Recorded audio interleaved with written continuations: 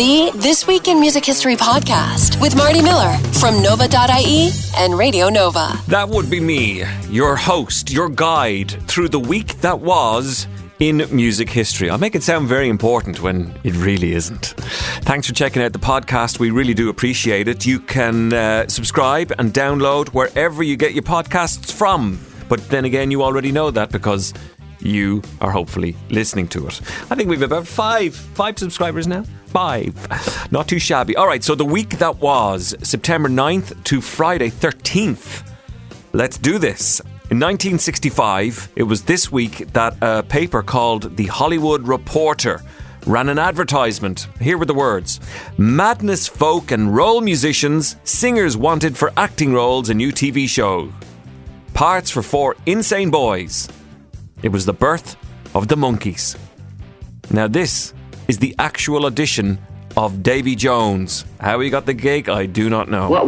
What bag are you in? Bag? Yeah. I don't get that. All right, let me ask you something. I mean, like, do you make a folk sound or a rock sound or anything like that? I make a terrible sound. Hey, let me see you do the song and dance you do. Song and dance I do? Cartwheel, something. Do something, quick. A song and... You must be joking. No, I'm not. What do you want me to do? Sing? Dance one of your little quick things. Hey, Davey, you want to know something? Honestly, hold it for a second. What? I really think you should have been a jockey.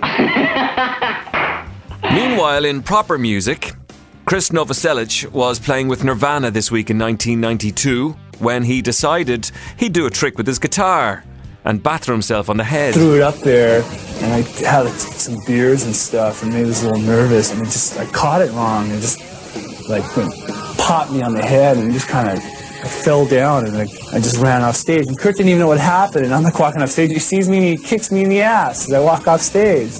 Of all things. It was this week in 1977 that Meatloaf released his second studio album. It was called Bat Out of Hell. You remember that? It was rather big. It was the first collaboration with Jim Steinman, and Todd Rundgren was involved. It happened to sell rather well. In fact, probably one of the best-selling albums of all time. So I went down, auditioned for Steinman. He said, wait here, brought in 40 people.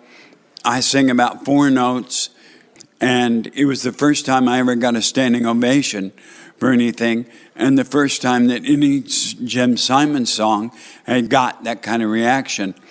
And so that's kind of how we got together, and Bat Out of Hell came about. And from a big album to a big single, this week in 1991, Nirvana's Smells Like Teen Spirit was released. Here's Kurt on songwriting. I've just noticed that people expect more of a thematic angle with our music. You know, they always want to read into it.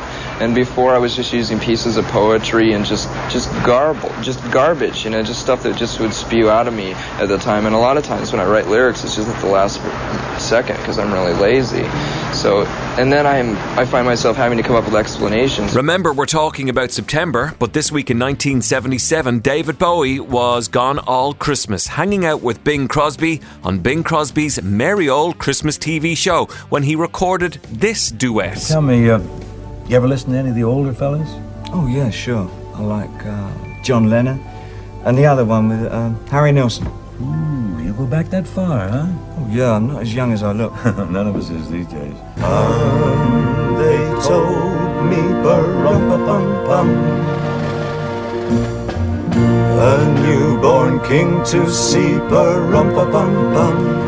September 11th went by this week, as in 9/11, and it was walking to work, witnessing the 9/11 attacks in 2001 that a fella called Gerard Way saw what happened, saw the planes crash into the World Trade Center.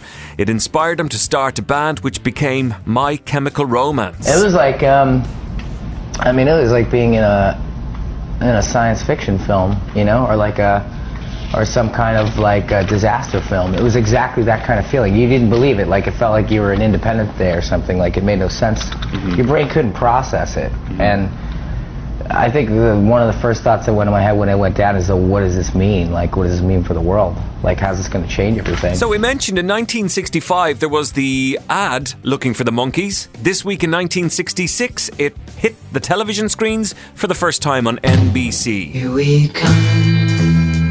He says she's staying at the Ritz Swank Hotel. Come on, fellas, we've got to go. Hey, wait a minute. You can't go there. Look, they're trying to kill her. How do you know? Look, I know.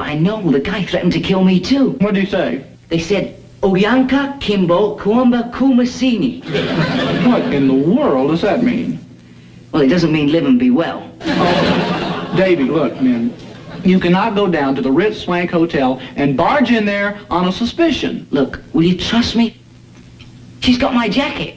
Oh, well, she's got your jacket. Yeah. She's got his jacket. She's got his jacket. She's got his jacket. This week back in 2003, bless him, Johnny Cash passed away. The death of a legend, our top story this half hour. Johnny Cash is gone. The country music world is saying goodbye to the legendary Man in Black. He died early this morning at a hospital in Nashville. I hear the train a-comin', it's rolling round the bend, and I ain't seen the sunshine since I don't know when. I'm stuck in Folsom Prison. The gravel voice singer passed away from diabetes complications after respiratory failure. A hospital spokeswoman said Cash was admitted late last month for a stomach condition. Cash's songs about prison, hard times, and everyday life helped earn him the title of the greatest man in country music. He was 71. They really do wonder, was it a broken heart? Because it was some 6 months or so after June Carter Cash died as well. This week in 1967, the Beatles formed an electronics company called 50 Shapes Limited. They brought on a lad called Magic Alex, who was like a mad scientist. George Harrison later said employing this lad was the biggest disaster of all time. Hello, I'm Alexis from Apple Electronics. I would like to say hello to all my brothers around the world and to all the girls around the world and to all the electronic people around the world. And this week in 2009, Vera Lynn was number one on the UK album chart with We'll Meet Again, the very best of Vera Lynn. At the age of 92, it made her the oldest living artist to achieve a number one album. Vera,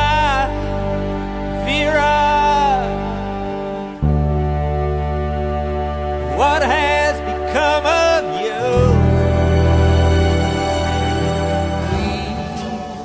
We meet again.